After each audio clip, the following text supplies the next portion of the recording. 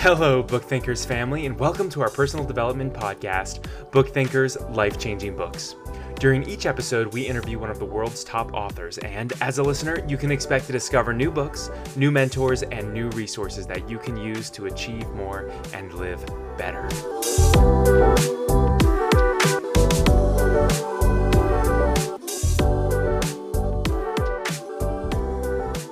In today's episode, we have the pleasure to interview author of Winning the Moment, Cody Adent.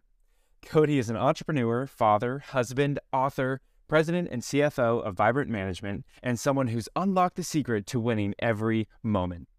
In this episode, you'll learn about the importance of taking your own path, why failure and losing are actually good, and a quick insight into Cody's simple system that will help you achieve all you want in life. We had such a great time talking with Cody, and I think you'll really enjoy this one.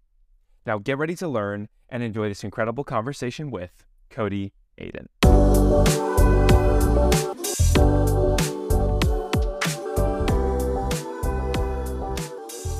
Cody, welcome to the Book Thinkers Life-Changing Books podcast. How are you feeling today? Oh man, I'm feeling great. Just excited to be here. Yeah, this podcast is a long time coming. So why don't you introduce yourself to the audience? Tell everybody a little bit about who you are, why you're on today's show, and a little bit about Winning the Moment, your brand new book. Yeah, absolutely. So my name's Cody Adent. I currently live in St. George, Utah. I am the president and CFO of Vibrant Management. We're a boutique hospitality management company. And my book, Winning the Moment, just came out on January 3rd. And I found Nick and the Book Thinkers crew on Instagram. And it's been an awesome relationship so far. And I'm really honored to be on this platform that's had so many amazing guests. Well, let's kind of set the stage with what you were like when you were a little bit younger. I know you talk about sports. We'll dive into that in a minute, but I'm really interested in why you decided not to go to college and why you decided to get into running your own business instead. Yeah, well, I had a hard time learning as a kid. Like school just didn't work for me. The way my brain worked isn't the way the teachers wanted it to work, you know? And so I just was like, I just never believed in it really, right? And then I figured out how to like game the system and do well enough, but it was just never a drive that I had. And I didn't have the opportunity, you know, from my parents or money to just be able to like go to school. And so I knew like I'd have to get a loan for school, or I'd get a loan for business. And I thought, well, one of these two is going to pay me back. So I think I'm going to go that option. And so ended up starting my first business. I was 19, called the Cell Phone Guy, back in the day when trios were and you paid for text messaging and you had your 5 friends you could call for free. And it was really, I got such an amazing education from that. I think I learned so much more from doing it than I would have in preparing to do it. I've got a question. What you just said is interesting. I could take out a loan and either owe money or make money. Is that a perspective that you have in hindsight, or was that your perspective at the time? Like, were you aware enough to know that you were going to take on debt that you'd have to repay versus debt that you could use to make money? No, that was the motivation then, like, because Wow. I knew I was going to have to finance it one way or the other. And I thought I better get one that's going to pay me back because it's all on me. You know, I got no one else to help me pay for it. Yeah, that's a mature perspective. All right, Luke, go ahead. Yeah, no, I was just gonna say, so many people are put in the same position and they don't even think of other options. There's like, well, I have to go to college. That's what I have to do. So they take out the loan, they finance it, and then they're in tons of debt. They find out they hate college. So like, do you think that that perspective, like, did that come from influences around you, or is that just from inside of you? Like, how did you get to that perspective? That's It's a so great uncommon. question. Yeah, no, that's a great question. And even back then, right, like 15 years ago, however long it's been, it was even, I think, more common to go to school than it even would be now, right? Because you couldn't become an influencer on YouTube or Instagram or have those financial funnels that exist today. But no, there was no influence. I mean, both my parents, in fact, I think it was the first person like in my whole lineage of family that didn't go to college. Like I remember my mom being all disappointed, and they were both teachers. So like they didn't love that. My dad had 3 degrees. And so I was an anomaly to say the least. I think my brain just always worked different. Huh. Because it's usually, I feel like it's usually the exact opposite. Like you're the first one to go to college, not the right. other way around. So that's Right. really wild, because I even know that I have friends that have parents that didn't go to college. They went to college and then they're trying to encourage their kids to go to college because that worked for them. And it's just really interesting that you got out of that. So I'm very happy that you did, because like you said, it's not the route for everyone, which is Yeah, and I really think awesome. there's careers like had I wanted to pursue that path, like I would have loved to be an attorney or like something that really requires that degree to do that profession. But I just never saw the value in like the business degree where I thought I'm going to be so much better off just learning and Mhm. starting and doing than I would be like preparing for the opportunity to do it. Yeah, right. That's so cool. And sorry, Nick, I'm just like, I'm so fascinated by it because like it's such an uncommon, just it's so uncommon. And like you said, even in today's climate, we have YouTube and all these other routes that people can go, but it's still college is still pretty pushed. It's still pretty pushed in school and Yeah. everything else. So it intrigues me when we find somebody that just thinks so outside the box, and I think it's just so cool. But Nick, go ahead, sir. Well, I'll share an interesting Yeah. perspective. I'm reading the book right now, The Gap and the Gain. Mm. And in the chapter I was in, it was talking about how they created college like back, in the early days because we had all these kids doing child labor. And so they created schools so that they could create more educated workforce, right? But they were still meant to be laborers, just more advanced laborers, not to be freedom thinkers, not to be leaders, right? Just to be laborers, just with a larger skill set. And so I never actually knew that until today. But I thought, oh, wow, how interesting. And yet we still have this program that has this huge expense associated with it. And there's so many things out there now, like online courses and certifications and trade schools. Like there's so many different ways to do it. Yeah, there's a YouTube video that I saw back in the day. There was a spoken word poet named Sully Breaks, and he had a video called Why I Hate School But Love Education. And so I fit into that bucket too, Cody. When I was younger, I was not a great student. I wasn't engaged. I was more of the jock stereotype, not much of the academic. Even in college, I found every way that I could to skirt around the rules and pass without having to apply myself. And then here I am now. I've read more books than every single kid that I went to college with or high school with, right? And so Yeah.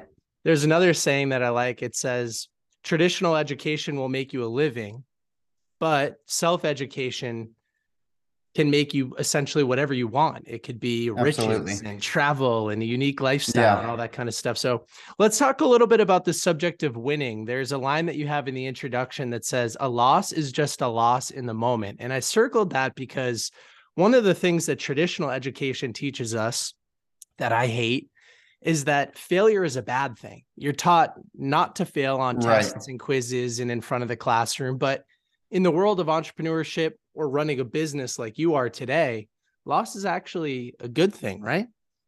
Well, and I think that's when we learn, right? Because we don't have much introspection when we win. The Super Bowl just happens. If you use that example, the Chiefs are just out celebrating, having a great time, drinking beers on a bus, having the time of their life. Jalen Hurts is in the gym, like he's in the film room. He's not going to let that happen again. Jalen Hurts is going to take way more education from that loss than Patrick Mahomes will from his win. But part of why he won is because he's had a loss in the Super Bowl, right? And so I think that when you win, you just build that momentum, and that's good too. But when you lose, it gives the opportunity to sit down, refocus, and look at it and say, oh man, what could have I done differently? Reevaluate. Are there any big losses that come to your mind throughout your career that were like, wow, this is a big moment for reflection and an opportunity for growth? Yeah, I mean, man, lots of them. I had one when I was really young. I had a buddy who was doing some investment stuff and it looked really good. And he had the Range Rover and all the things. And I was like, this is great. Like, I'm gonna give him money. He's gonna make me money. And it ended up being a Ponzi scheme. And so I lost all my money. And it was like I was young. I lost like 30 grand. And that was like everything to me, and I leveraged myself. So not only did I lose cash, but I lost leverage. And so that was devastating. Like at the time, in the moment, it felt like, oh my, I'm never going to recover from this. But then of course you do, because we always progress out of things. And so looking back on it, it's like I wouldn't change anything. I'm so glad that it happened, and I learned so much because of it. And I wouldn't change it. And I think most of us, we look back on our life at those trials and tribulations, the common like feeling and emotion is, I'm glad it happened. I wouldn't change it. It's just hard to have that perception in the moment. And I think that's what I want to challenge people to do is be present, realize that it happened, and then you move on and you move forward, and you grow because of it. And I'll finish up a thought. I just had a quick thought while you were saying that. Until you embrace that difficulty and experience loss at least once, then you don't know that that's part of the process. You'll always try to avoid Yeah. it. until you realize that, oh, wow, I can make progress this way. And then you might even seek it out. So it's kind of cool to hear you talk about it like that, because a lot of people that we interview, they're very successful. And what we try to do sometimes is take the superhero cape off and make Cody Adent a normal human being for a few minutes. Well, and that's really the premise of my book. Like, I'm just a regular dude, and I don't got anything special to say. In fact, reading The Cap and the Gain, he said in his book, he had a line that said, "Stop looking for all be successful, win." And I was like, because I always say, stop looking for I'll be happy when. And it's like, I never read that book until today. And of course, he thought the same thing I thought, because all the good thoughts have been thought. We're just resharing them and repurposing them. But to the point of losing, I think part of what's so important is in our adolescence is we have to teach kids to lose, especially in today's world where there's participation trophies and everyone's a winner, because then they go through childhood never knowing the pain of a loss. And they get to adulthood and their first boss is like, gives them a corrective criticism for being late, and they break down emotionally because they've never felt a loss before. So I've got, my daughter's 9 and my son is 6, and I am currently undefeated in Guess Who. And it'll continue to be that way until they can beat me, and they hate losing, and they'll like throw themselves on the love sack. And my wife's like, just let them win one. I'm like, absolutely not. They'll win one when they deserve to win it. And when they do, it's going to feel so good, right? Because I'm teaching them that they need to learn to lose. I love that. I have 3 kids of my own, and I'm kind of doing something similar. And my wife is always telling me the same exact thing. She's like, "Oh, just let them win." I am curious though, like, do you have any strategies in place for them that you're teaching them to cope with those losses? I haven't personally come up with anything yet. I am That's a good question.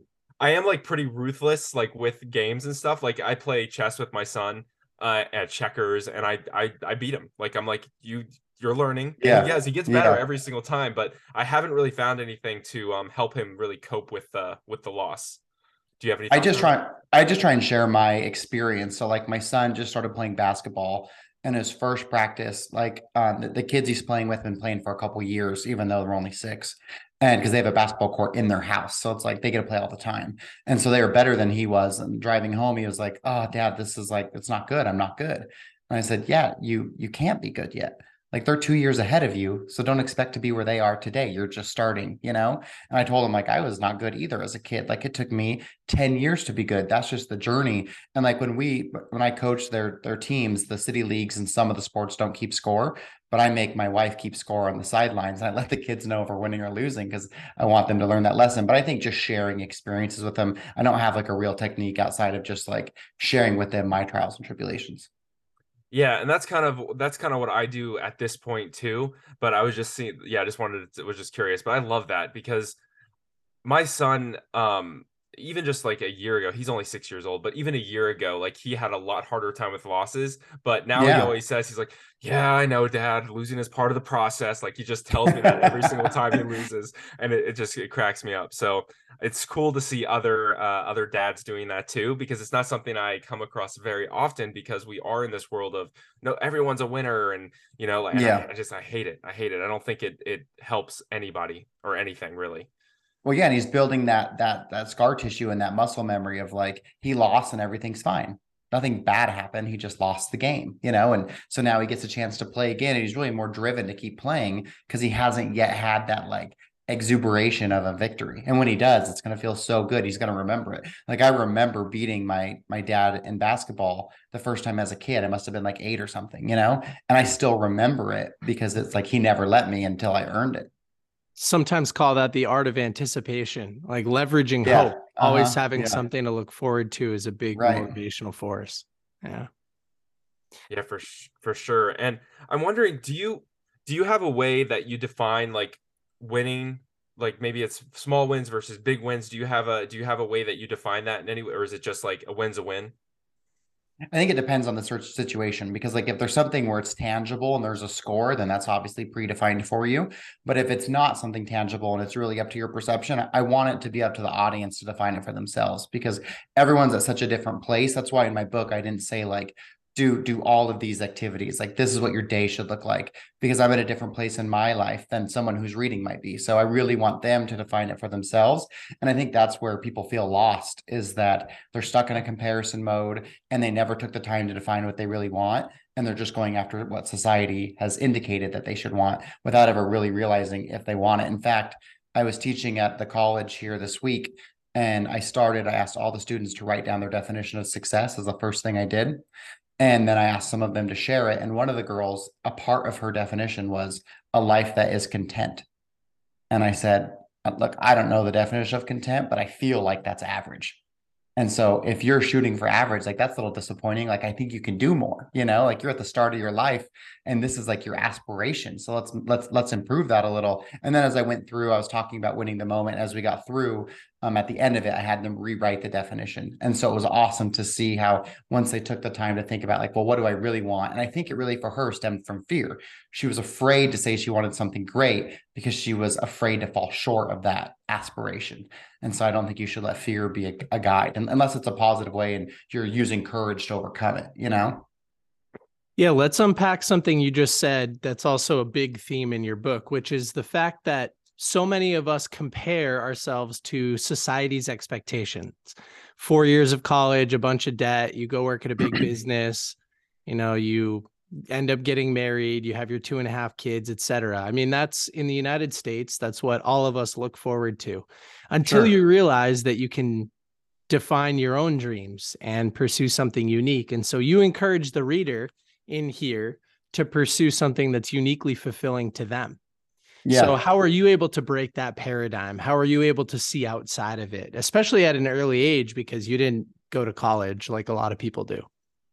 I think really it started with my desire for education. To your point, like I didn't want formal education, but I knew I had to learn because there was so much I didn't know. And like it started for me with financial books because my parents were terrible with money. And so I was like, well, I don't know how to be good with money, but I know I for sure don't want to be bad at it. So I just bought all of these books on finance. And what's interesting is that every book on finance tells you to do things differently. So I started to realize like, okay, well, clearly I get to define what I want because every single one of these experts does it differently and they're all experts. So no one really knows. And so I think that's what started it. And then as I got into that, then it became more self-development and growth and mindset and psychology. And so really, I finally found that thirst for knowledge like in my young adulthood. And I think that's what really created through all the books I've read that belief and that thought process. Yeah, it's so interesting because I think that's such a key because we think that there's this one path. We believe that there's just one path, this one key to success, this one answer for all of our problems. And the reality there just isn't. And I have noticed that recently too, because we've been to a couple conferences recently, and it was so funny because one speaker got up and said, you got to be patient, you got to put in your time. And the other person got up and said the exact opposite. They're like, go after what you want today. Today's the day, take action. Screw everything else and just go. So it's cool that you also saw that at a young age. And I'm also curious about like going back just a little bit. You were talking about what people should do. And do you have a way that, I don't know, maybe like a framework that you coach people through to get out of the thing that I should want, like I should want contentment? Because I mean, growing up, I was taught that. Yeah, right. I think it's just through self-discovery and exercise. Like you've got to it's like finding your why and finding that purpose. And it's so hard because it's never surface level, right? Like the surface answer is going to be that historically accurate answer or contentment or whatever society wants. And so, because that's just what we're programmed to believe. And so you got to go further and keep digging. And I'll never forget sitting in the hot tub with a buddy of mine and we are talking about success. And I was like, well, if someone like is on the beach every day and just surfs, like that's successful if that's what he wants to do. And he goes, you don't believe that. And I said, of course I do. He goes, I know you definitely don't believe that. I said, I don't believe that for me.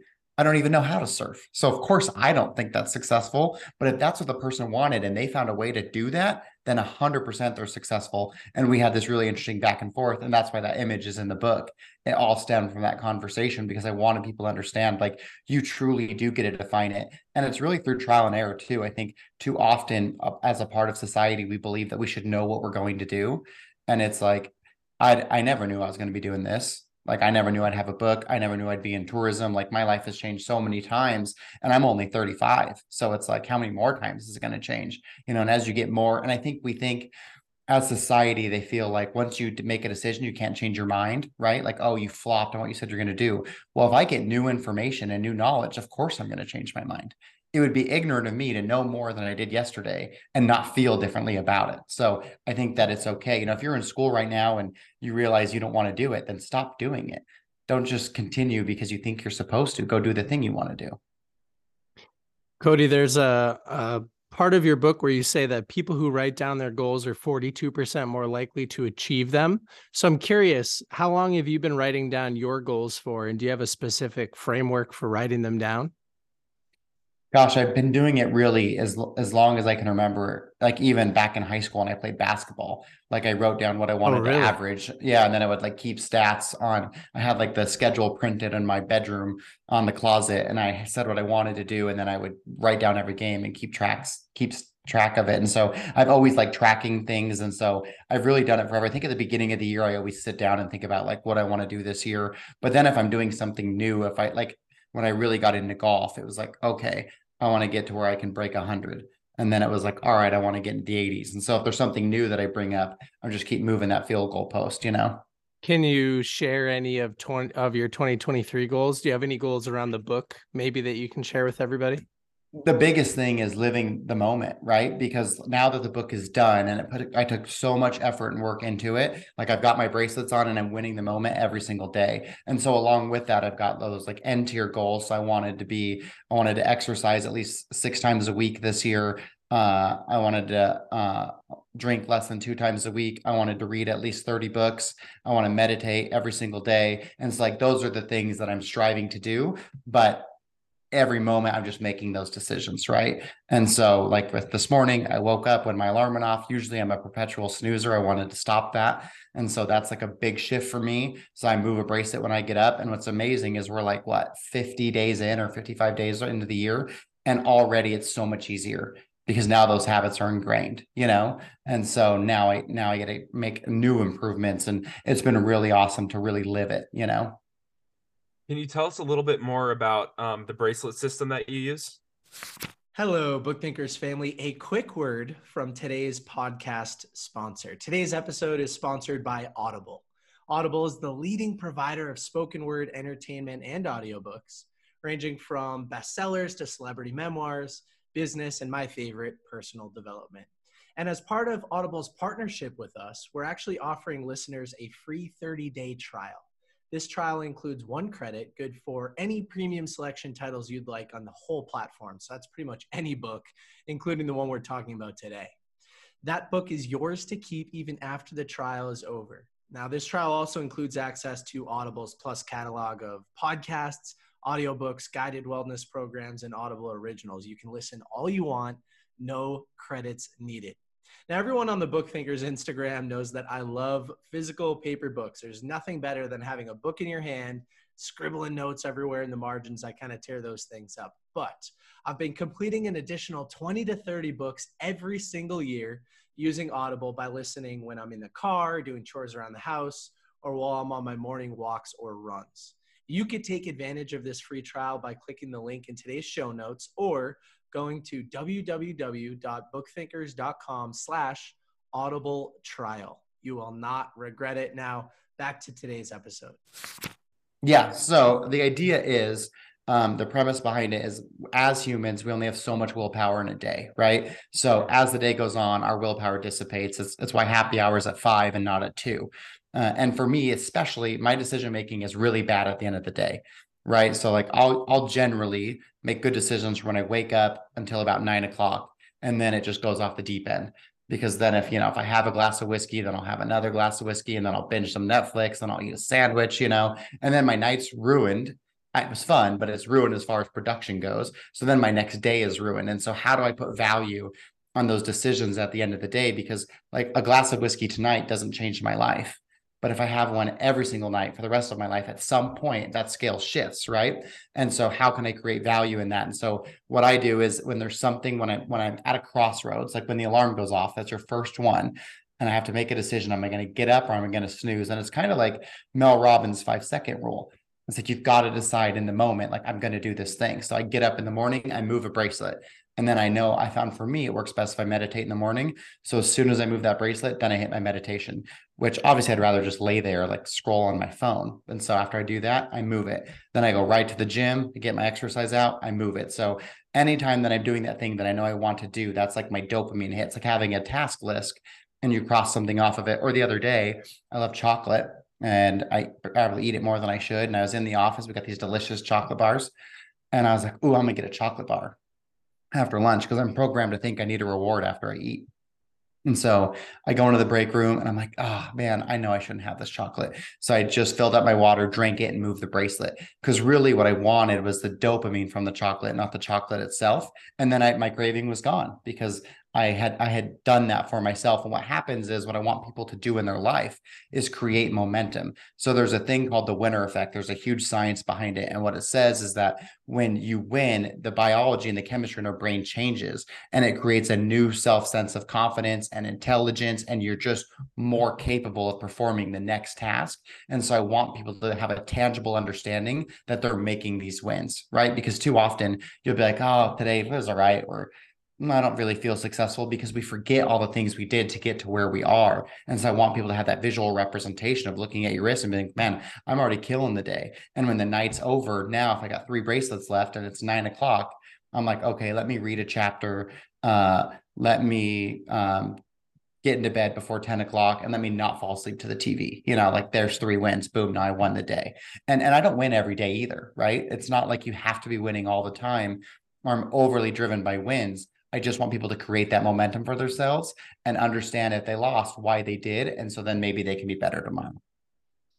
It reminds me a little bit about a little bit of our first discussion when you were telling me about 75 hard. Luke and I are both doing 75 hard, but you were telling me that that program is so strict that if you lose, you have to restart. Whereas with your system, you're just focused on the next day. So can you differentiate your system a little bit from 75 hard?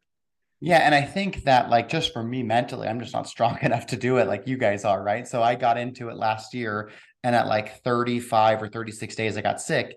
And then so I said, screw it, like I already blew it. I'm not starting all over again. Like once, and that had been like a perpetual thing in my personal life, like not professionally, right? Because if I falter professionally, I'm right back on the horse. But personally, I'll let myself down. And so whenever I set, like, if I was like, I'm gonna go to the gym every day this week, and on Wednesday I missed, then it's like, well, all right, I'll go again next Monday. I'll try again. Yeah, that Because happens for a lot. some, that loss just felt so defeating, and like, oh, the chain's broken now. So whatever, and it might not even be next Monday. It might be 6 months before I get back in the gym. And then you start building those stories in your mind of like, the gym sucks. I don't like it. It doesn't make me feel good. The people are going to think that I'm overweight. They're going to wonder where I've been. They're going to ask me. And you tell yourself all these stories. And so your body starts to react like this gym is this terrible place. But if I could just get back in there, I'd realize like, oh, this is great. I feel better after. I'm so glad I'm here, Yeah. Have you ever read the book called The 12-Week Year? No. So the concept there is that people set New Year's resolutions. And so instead they say every 12 weeks or every quarter, really every 13 weeks, set quarterly goals, and personal quarterly goals, not professional ones. So that you get that like Christmas morning feeling of setting New Year's goals, but 4 times a year. And your system kind of takes that to an extreme. It's like, do it every day. Every day you have 10 wins that you're looking for. And so it keeps the excitement that dopamine hits up. Yeah. And it allows you to know, like, I might lose today, but I have a chance to win tomorrow, and the idea is just keep getting back on the horse. Yeah. I really like that. It's so funny. I've been doing 75 hard since the beginning of this year, but I have failed 2 times because of sickness. And I've started back up every time because I'm like, I told myself I would get through it twice this year. So I'm like, I've got to do it. But it wasn't a failure because but I literally physically, like, there was a couple days this year that I literally physically could not get out of bed. Like, I'm vomiting and everything else. Yeah. So I agree with you though. Like, to start back up, it was so much more difficult because I'm like, I lost all this progress. I just did it for 30 whatever days. So it's horrible. I love that system that you've come up with is just like this it simplifies it, because you're right, we all go back to that, oh, I'll start on Monday, and then before you know it, 6 months down the road, it's you're done, which is crazy. Where do people get... wife... Oh, go ahead, sorry. So my wife had done this thing earlier in the year. She had worked out like every day for 34 days straight, and then she missed a day, and she was like, oh, I'm just so disappointed, like a failure, like I feel terrible. I was like, what? She's like, yeah, I didn't work out, now it's over. I was like, Megan, you just worked out for the longest consecutive streak of your life. Celebrate that victory. Like, it's okay to rest today. You just did something amazing. How could you possibly conjure up feelings of disappointment when you just accomplished this amazing thing?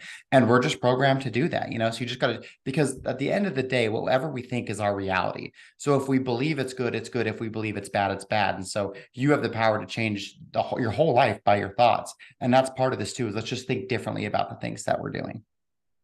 Yeah, true. It reminds me of this meme or something I saw a year ago. That's the professor gets up in front of the class and writes 10 math equations, and one of them is wrong. And so he surveys the class and says, "Hey, what do you guys think of these 10 equations?" And everybody says the same thing. Well, number 4 is wrong. And he says, "Well, how about 9 of them are right?" And so we're doing that to ourselves. That's Yeah. a version of what we're doing to ourselves. Instead of paying attention to the 34 wins that Megan had, she was paying attention to the one loss Yeah. that she had. How about the Yep. 34 wins? It's amazing. So my question real quick is, where should people go to get bands if they're interested in performing the same system that you use? So if you want to use the ones that I have, you can just go to codyadent.com and we've got them in the shop. But like my wife, for example, she likes to wear her frilly like crystal bracelets. And so I think anything can work. So if there's your own type of bracelet that you want, or if it's even rubber bands or it's hair ties, like anything that you have will work. But if you want to have these ones, and I'm still in the process of like refining like what's the best band that I can find. I'm really enjoying these ones right now that you can get on my website, but really anything will work. Okay, that's awesome. And how long have you been, yeah, real quick, how long have you been using this system? Is it something that you just came up with over the last couple of years? So how it all started was in 2018. I realized that dynamic where I always showed up for everyone else, but I never showed up for myself. And so I realized, like, man, what is causing me to fall so short when it's about me, right? Because like if I worked for Nick and Nick said I need you at the book thinker's office at 6 a.m., I would be there. But if I told myself I want to be at the gym at 6 a.m., there's not a chance I'm going to be there unless Nick was going to be there too. And then I would go because I'd feel bad because Nick was going to be there. Right. And so I needed to switch that dynamic for myself. And so I made a spreadsheet that just highlighted all the things that were important to me. Why it went green and it went red, and I tracked it all. And so that level of accountability and that reward system allowed me to have this incredible year in 2019 where I was super productive. I lost 40 pounds. It was the best like personal life I've ever had. The first time I ever really showed up for myself as an individual. So I put that out on LinkedIn in January in 2020. And I didn't have like much of a LinkedIn following. I'm not very great with social media. So I usually would get like 5 or 10 likes, whatever. And this one blew up. It got over 2,500 likes, over 500 comments, a bunch of shares, like 250,000 views, went all over the world. And I told people, like, I'll give you my spreadsheet for free if you want it, and I'll create it for you. So I'd create a spreadsheet, Nick's spreadsheet, Luke's spreadsheet, and send it to them. And people would follow back up with me after and tell me how well it worked for them.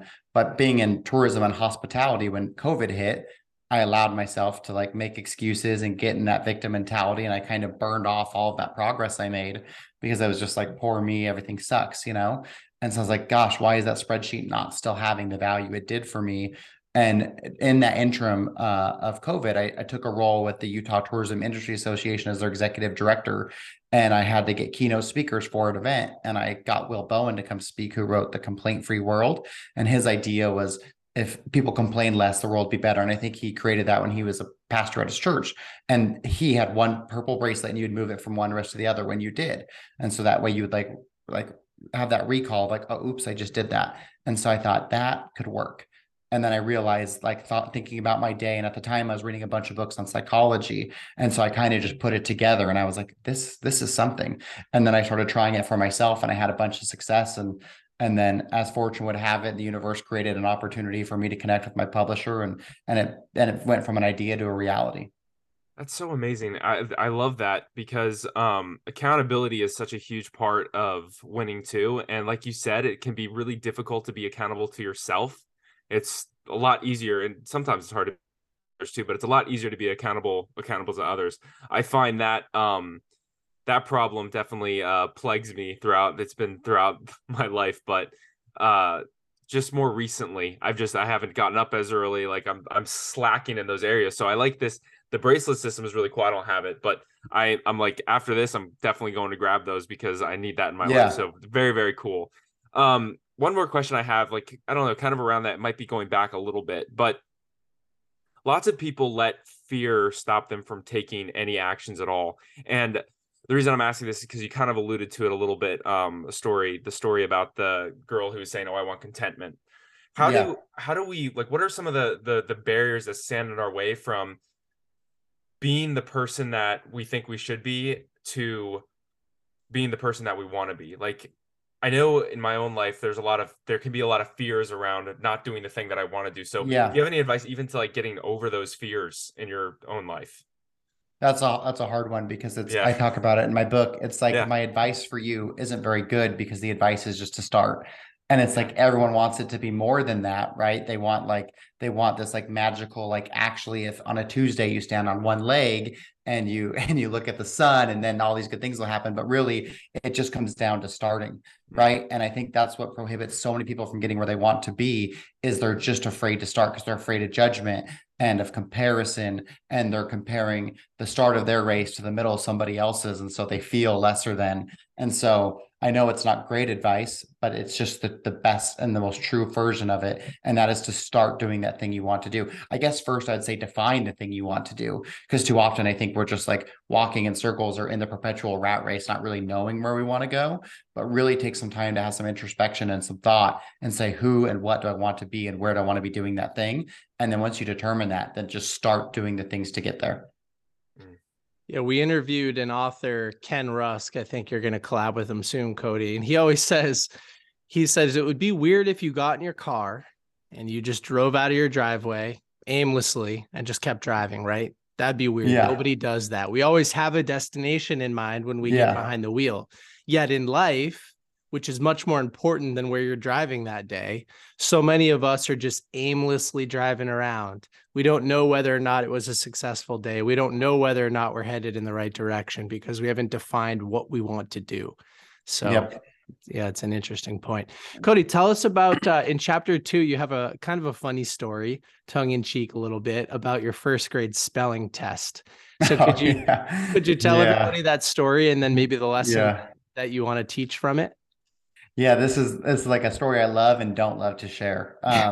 But I talked about how I wasn't, I had a hard time in school in my adolescence and in first grade, like it was got to be one of our first spelling tests. And so in first grade, like a lot of us forgot to put our name on the paper because we're new to school. So there's like eight spelling tests up at the front of the table, and teacher's like, come grab your test and put your name on it. And so I walk up and I know I didn't do good. And there's like all the random tests, and there's one that's 100. So I was like, yoink. And I took the 100, put my name on it, knowing it wasn't mine. And then, so of course, the smartest girl in our class, she got mine, which was a 0. And she was crying, she was all upset, but the teacher let her retake the test and she got 100 as well. So in the end, we both won. And I think it's tough because obviously I'm not advocating for cheating, right? Or saying like to take credit for someone else's work. But the moral of the story for me was I just had to find ways to win that were unorthodox because I didn't know how to do it otherwise. And at the end of the day, we both ended up getting 100. So I felt good about it. But it also showed me like, okay, I have a deficit in this traditional understanding of education, but I've got an advantage in my way to understand situations and how to get the outcome that I wanted. Again, I don't think that's great advice for people to take long term, but I think it just shows at an early age, you'll start to see those strengths that you have. Yeah, well, now you're running this boutique hotel business. What are some ways that you apply that unique mindset of let me just go find a way to win to this business that you're running? Yeah, that's a great question. So when we started Vibrant, we started in April of 2018. So we're almost at the 5-year mark, and we've had lots of ups and downs throughout that journey, right? Because it's a business we started from scratch. I can remember one day we were doing a branding with this company and we didn't have enough money to make payroll. It was a Friday. They're coming in for this branding session. So I said, hey, it's customary for you to pay half of your invoice now and the other half when it's complete.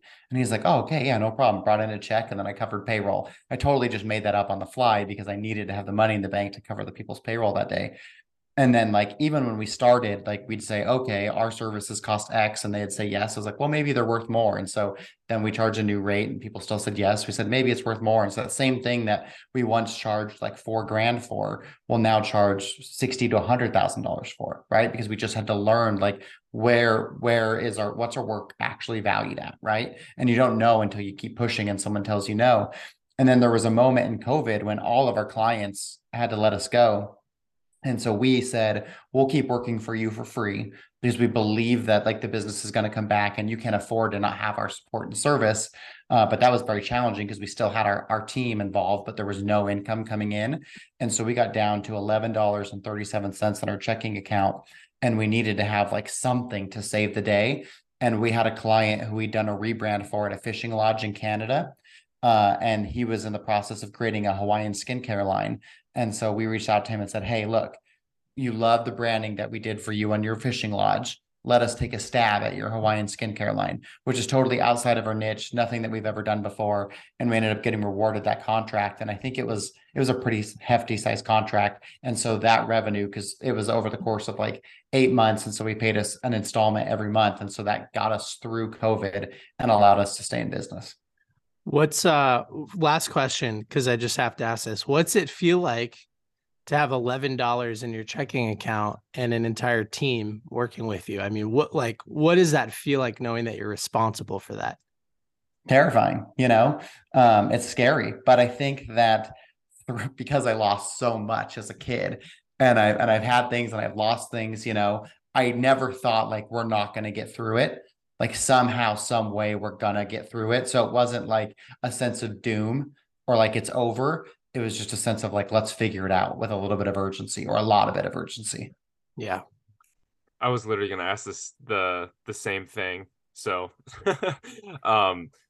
it's so wild because like I know like that situation, just even like hearing that like gave me pangs of anxiety in my stomach. Like, oh Yeah. man, because I've owned businesses and I've been to those points where it's like, oh man, I only have $300 in my account. How am I going to cover payroll? And then you have to like get creative about it. But yeah, it's really awesome that you had the mentality to get through that. Do you have any like, I mean, I know your whole book is about this, which if anybody's listening to this right now, like go read this book because it talks so much to how to have this mindset that Cody's had, which is great. But do you have any just like quick tips for anybody listening today that's like, hey, if you're in this really stressful situation, like what should they do? How should they think about it? How can they get out of that? I think the best thing you can do is be focused on the solution, not the problem. Like we could have sat and had a conversation and dwelled about like how we got there, or even that in this particular instance, it was out of our control, right? But I think you have to take ownership of everything and realize in your life that good, bad, or indifferent, your life is a reflection of your choices and habits. And I think too often people want to put their struggles or their obstacles on some outside source, right? And so you can't fix something that's not you. So if you put it internally and say, what could I have done different? What could I have done better? And now you are back in control of the situation. I think that then you can get through it. So as long as you maintain responsibility, accountability, and control, I think you can accomplish anything. Yeah, that's so good. That's so good. What'd you say? Responsibility, accountability, and control? Yeah, that was off the cuff, and I was thinking, That like, was damn, great. that was good. Branded. I know. Yeah, That was so great. I was like, I'm glad it's being recorded. I'm gonna go back. That's a good one. That's a highlight. That'll be reel. on Instagram tomorrow. Yeah, for sure. Yep. And it goes back to like, because I used to, a lot of my experience was in sales. And so sales is so much like every day's wins and losses, like it is like the sports arena for business, And so the difference between the good salespeople and the bad ones is I talked to a good salesperson who had a difficult day and I said like, what's going on? What happened? They're like, oh man, I'm sorry. Like my girlfriend broke up with me and I'm just struggling personally. Like I just wasn't on top of it today. Like I'm going to go home, take some time. I'll come back. I'll be better tomorrow. And it's like, okay, I respect that. Like I totally hear you. Go take some time, get right. The bad ones would say, slow today. We don't have very good inventory. Our prices are too high. And so it's like, how can I help you if every obstacle is something that you have no control over? Right? It's impossible for me to help you achieve your goals because not one obstacle is something that you can do anything about. And so let's change our thought process and say, how many people did you greet today? Did you talk to 100 people or did you talk to 5? Because you could have the same level of skills and sell twice as much by doubling your effort, And so I think that's where I really kind of learned that mindset because I got to see it every single day. The people who had that good, healthy and belief in themselves and ownership and responsibility, whether they were skilled or not, that mindset was really a bigger differentiator in their success than their ability. Yeah, I think that's one of the biggest differentiators between successful and unsuccessful people in general. It's that word Yeah. responsibility. In chapter 4, you mention your work group reading books together. Is that something Yeah. that still happens? No, so we have started doing entrepreneurial operating system, EOS. I highly recommend it for anyone who has a business, like jump into it. I was against it because I'm conservative and it was expensive, but I'm so glad that we did it. It totally shifted our business. And so now we run our meetings through a process called level 10s. And so we used to use the book as like a part of our meeting. And now that we're on EOS, we don't need like that outside source to make our meetings productive because the level 10 allows us to have really effective meetings. Interesting. So as you know, I just read Traction. Yeah, right. Yep. What's the next step for somebody like me with this business book thinkers? Is there like, how do I sign up for that platform, course, So whatever it is? you can find an EOS implementer in your area. So they're all over the United States. Ours here in St. George's, his name is Craig Andrews. And I thought like, oh, I don't need Craig. I can do it myself. Like I'll read all the books and I could just do it. And I remember after we'd been through it, it was like we were on our 4th meeting with him. And I told a guy, Spencer, who had just started with us, he's like, what's this day gonna be like? I was like, oh, dude, we'll be out of there by noon. Like we're killing this thing. We were there for 9 hours, like we weren't even close to as far along as we thought we were. And so that coach will take you through the process. It's a 2-year process. And then after that, you can continue with them if you want. But like we did our first annual with him this year. We went to Scottsdale and had a 2-day annual offsite meeting. And we had never, which is so interesting, but we'd never intentionally thought about the next year at Vibrant, right? We were always just like going, which is so funny because so much of today has been about like thought and intention and goals, but for whatever reason we just didn't do it in our company because we were just too chaotic and hectic and just going. And so taking those 2 days and really saying like, what are we going to accomplish, how are we going to accomplish it, what's realistic, and you have this really open honest dialogue. And I know for sure without that process we could have never done the things we're doing now. Wow, that's an amazing testimonial. So this is what's cool about interviewing you, where you admit you're a normal guy running a normal business that has challenges, and you can be open about leveraging other tools. Like it's not about you being the superstar, it's about you being open to other people helping. Yeah, absolutely. And I think that's one of the things that's so important is that too often, like when you are reading a book or you're watching someone on whatever platform you watch them on, you think like, oh, I can never be that way, but we're all capable of being that way. And they're not any different than we are. And I think so when I talk to the students at the colleges, I always say like, I could tell this story in 2 different ways. I could tell you the story of Vibrant that makes it seem like we are the most badass management company that ever existed. And we're absolute rock stars. And I am like Nostradamus and I see everything coming. Or I can tell you the real story. And I think that has so much more value. I may not look as cool, but they're going to take so much more away from it. And when I tell them that I had $11.37 in my bank account and we had to get through it, they can relate to that because they may only have that in their bank account right now, And I think you get so much more when you're honest and you tell a transparent story than if you try and perceive yourself to be the thing that you think they want you to be. Like, I don't care what they want me to be. I'm just going to be who I am. Kudos to you, man. That's amazing awareness. Yeah, Thank you. I tell you what, that's another thing like so many people struggle with because they want to. I mean, we live in the world of Instagram and social media. We just continue to show the highlight reel, and even like a lot of the people that are trying to be more transparent still are showing the highlight reel. So yeah, us. I mean, yeah, we all struggle with that. So it's really cool to see you out there. Like, hey, this is the real story. This is how it happened. These are the struggles that I have. Because I love that because. Like you said, people learn a lot more from that. And then they also feel like, man, I can do this too. Yeah, absolutely. And I think that's so important because so many people, like, I mean, I know I see so many people on Instagram, like, yeah, like you just said, I can never be that. Like you look at Alex Hormozy, it's like, dude, that guy's making hundreds of millions of dollars a year. I can never be that guy. He's a little bit better because I think he does share some of those vulnerable stories, but still he does. It's like you look at those people and you're like, there's no way. So I appreciate guys like you getting out there and just being honest and transparent about that because it gives somebody like me and tons of others a lot of hope because it's like, okay, I may be struggling now and I may not be able to see the end of the tunnel, but I can get through it eventually. And yeah, so I just really appreciate that. Is that something that you've always done? Have you always been pretty transparent about your story?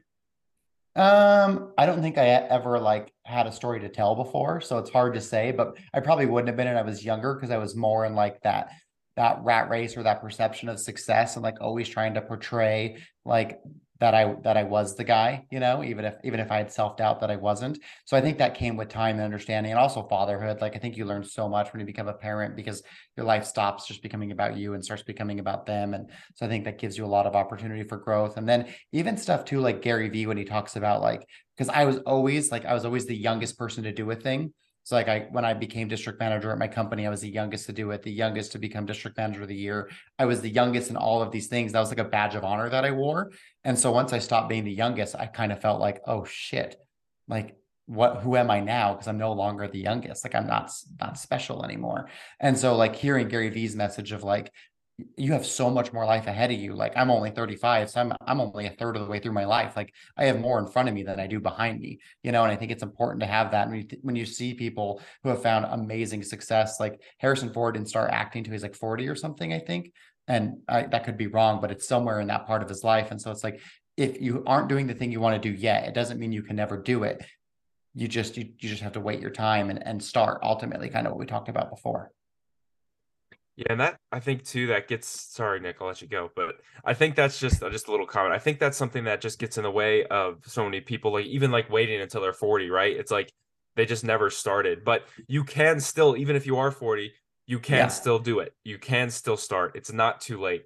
And yeah, because I know I've been there too. Like I'm 29 years old, and there's sometimes I even get in that mentality, like, oh man, I'm past my prime. There's all these little kids on TikTok, 19, 20 years old Yeah. making millions or whatever. Right. So you even Absolutely. you even feel like there's times that I compare myself to that and think I'm old and I'm like, hold on, wait a minute. Like check myself. That's a crazy perception. I'm still very, very young. I still got a long way to go. So appreciate you sharing that. Absolutely. Sorry, Nick. Well, no, what you just said reminds me of our interview with Hormozy a couple weeks ago. He told us he sold his first business for 46 million and what was he in his late 20s? And he's like, I felt like a failure. Yeah. I'm like, that's weird, right? But then at the same Yeah. time, what he said to us is he goes, the business you guys have right now would blow the minds of people living in rural Ghana or something like that. Yeah, And so absolutely. it's always just a matter of perspective. Like you say in your book, Cody, like you determine like how your brain operates. You get to choose that. So there's something I'd like to wrap up with. You say it a little bit later in the book. It's a statement that you use to snap out of autopilot, which is don't choose to lose.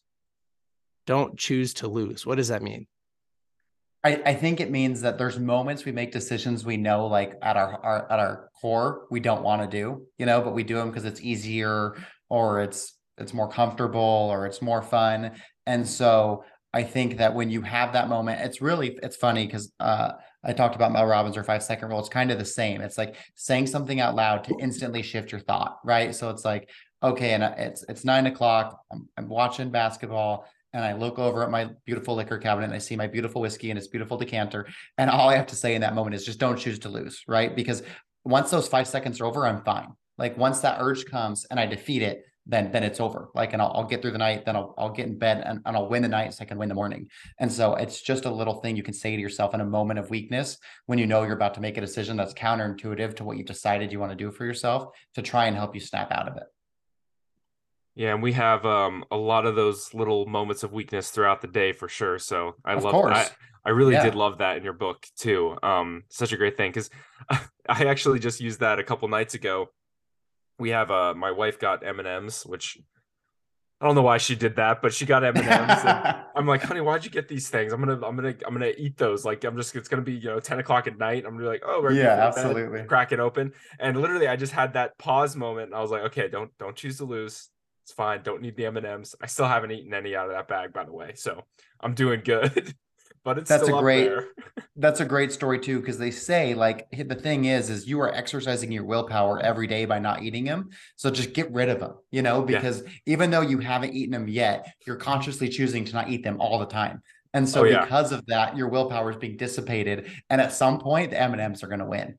It might not be today or tomorrow, but if you don't get rid of them, you will eat those M&Ms. Oh, for sure. And that's usually the rule. Like we have at our house, we don't do any junk food, but she was like, oh, they were $1 store. She's like, I wanted M&Ms. So she cracked open and had some M&Ms. And but yeah, I literally told her, because I was like, this weekend we're getting rid of those things. So have whatever you want to have, and that's it. Because I can't keep doing this every day. I wanted to share my biggest willpower hack recently. Luke uses one of these too, but this is a kitchen safe timer.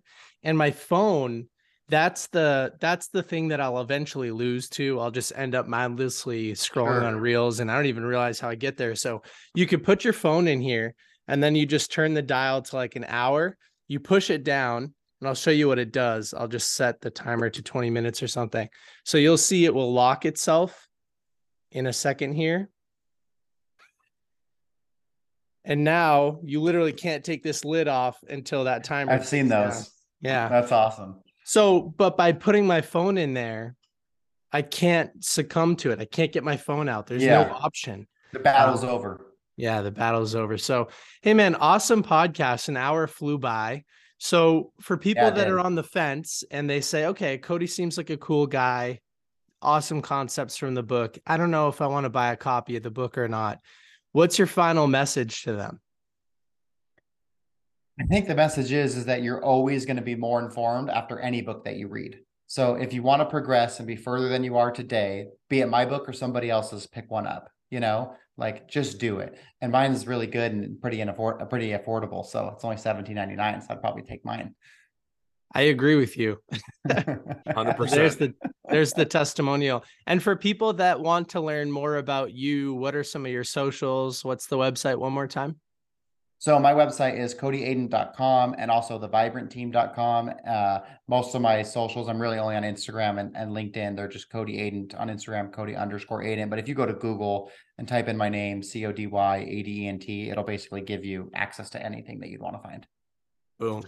Thank you for the wonderful conversation, my man. Yeah, thank you so much, Cody. Appreciate it. Yeah, thank you guys for having me.